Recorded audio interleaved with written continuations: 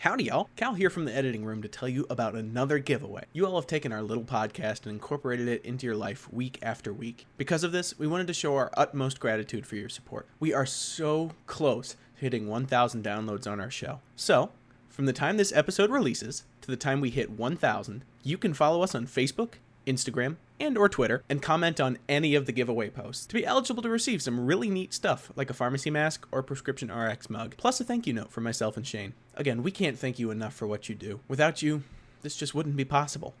Oh, one more thing. If you'd be interested in showing some additional support to the Let's Pharmanize podcast, please consider joining our Patreon. Your $3 or $5 contribution would be so incredibly generous and would help keep this show going. Plus, you'll get really cool exclusive content like bonus episodes, behind-the-scenes stuff, monthly AMAs from us, and so much more.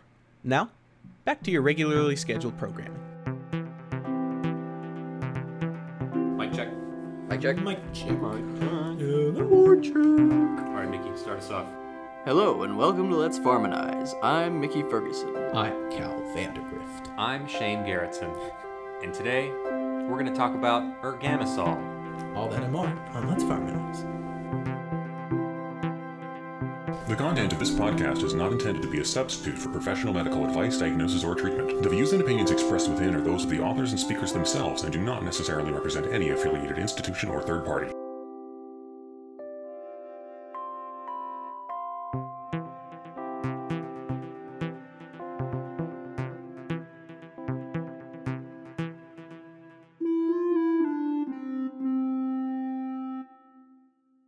All right, another question we're going to start with today. We always start with a question. Do we? What does a golden retriever, cutting up cocaine, and blood vessels explosion have in common? I don't They're know. three of my favorite things. They're giving me anxiety.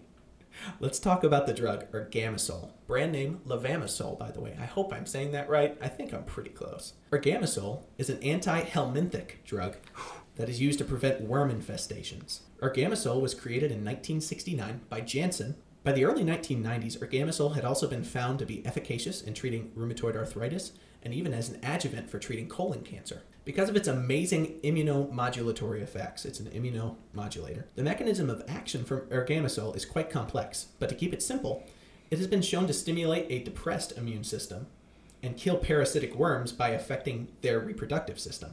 So just keep it in the back of your mind that it can increase the abilities of the immune system by increasing the amount of NK cells, natural killer cells, and T cells in the body. But here's the strange thing.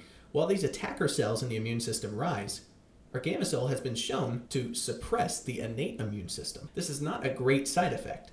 Your innate immune system is the body's first-line therapy for fighting infections.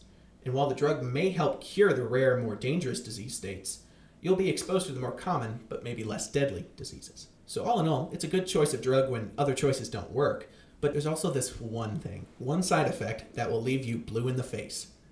Literally. Uh-oh. But first, a quick word from our sponsor.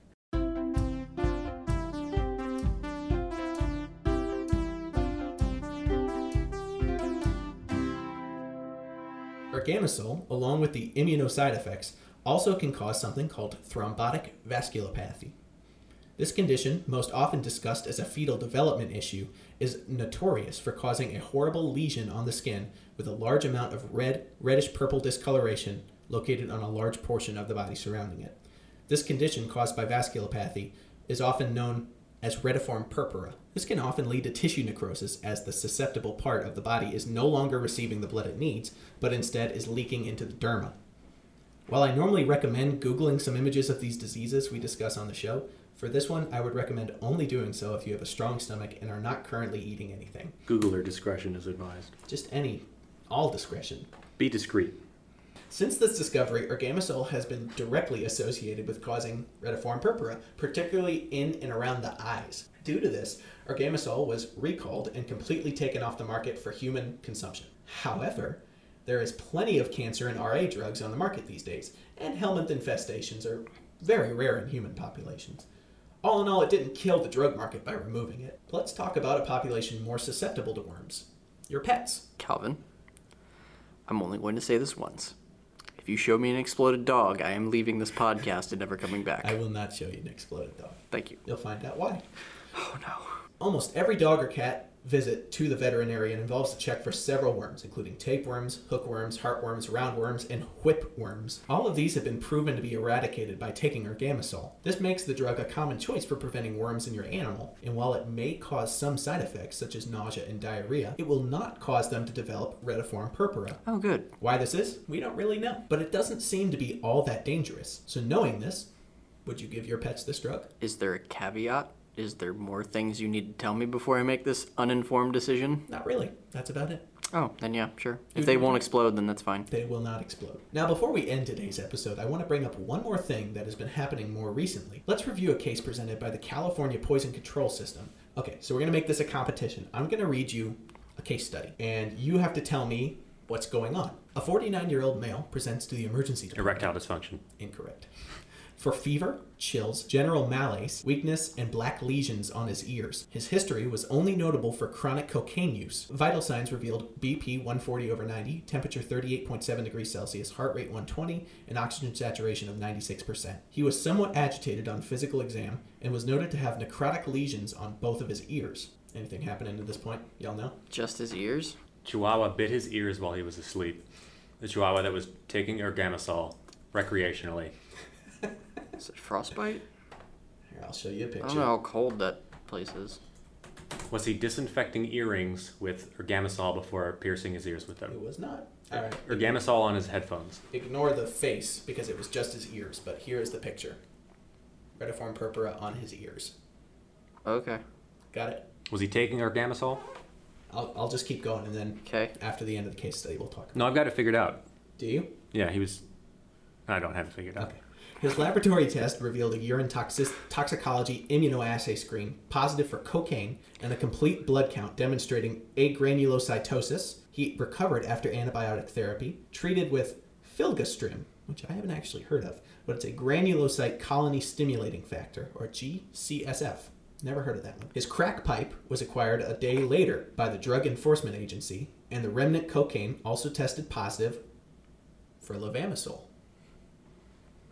Okay. Oh, it's used as a cutting agent. That's really odd because there's a lot cheaper cutting agents you can use than something that's pharmacologically active. Well, in the world of illegal drugs, Ergamisol is becoming more commonly used as a cutting agent that is mixed in with the product that they're selling. Ergamisol is pretty cheap because it's in a lot of dog heartworm medications. Yeah, but have you paid for that before? It's like $10. No, it's not. OTC heartworm is $10. Guaranteed. If you get it in the powder form, $10. it's probably pretty cheap. Oh. $10. Nothing. No, my doggy's medication is too expensive. Anyways, it's cheap and it's widely available at any pet store or animal health section of a retail store. It's also a white powder, so it is well hidden within the product. Surprisingly, it isn't all that frowned upon in the illegal drug market, as it's often mixed in with cocaine plus phenacetin, and that concoction is known as Superbuff. Have you heard of Superbuff? No. No. Like Buff Out. Like the Like Fallout Buff Out, drug, yeah. Except for, I don't know, man. I don't know, man. Drug marketing's weird. Ergamisol mixed with Superbuff is believed to increase the euphoria felt when taking it.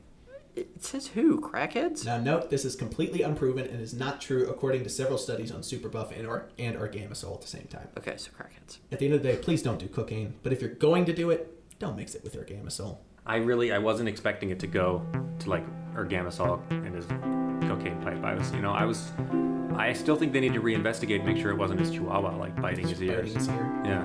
He had some still in his teeth. They need to open up the cold case. It's a cold case. Yeah. Yeah. They thought they had it beat. We cracked this case. We cracked it. Myth busted. Hey, you made it. Thanks for listening to the show. Follow us on Facebook, Instagram, and Twitter to get updates on when we post new content. Also, go check out our website at www.letsfarmanize.com for blog content and old episodes. Finally, a special thanks to Kelly Kerr for creating the music for Let's Farmanize.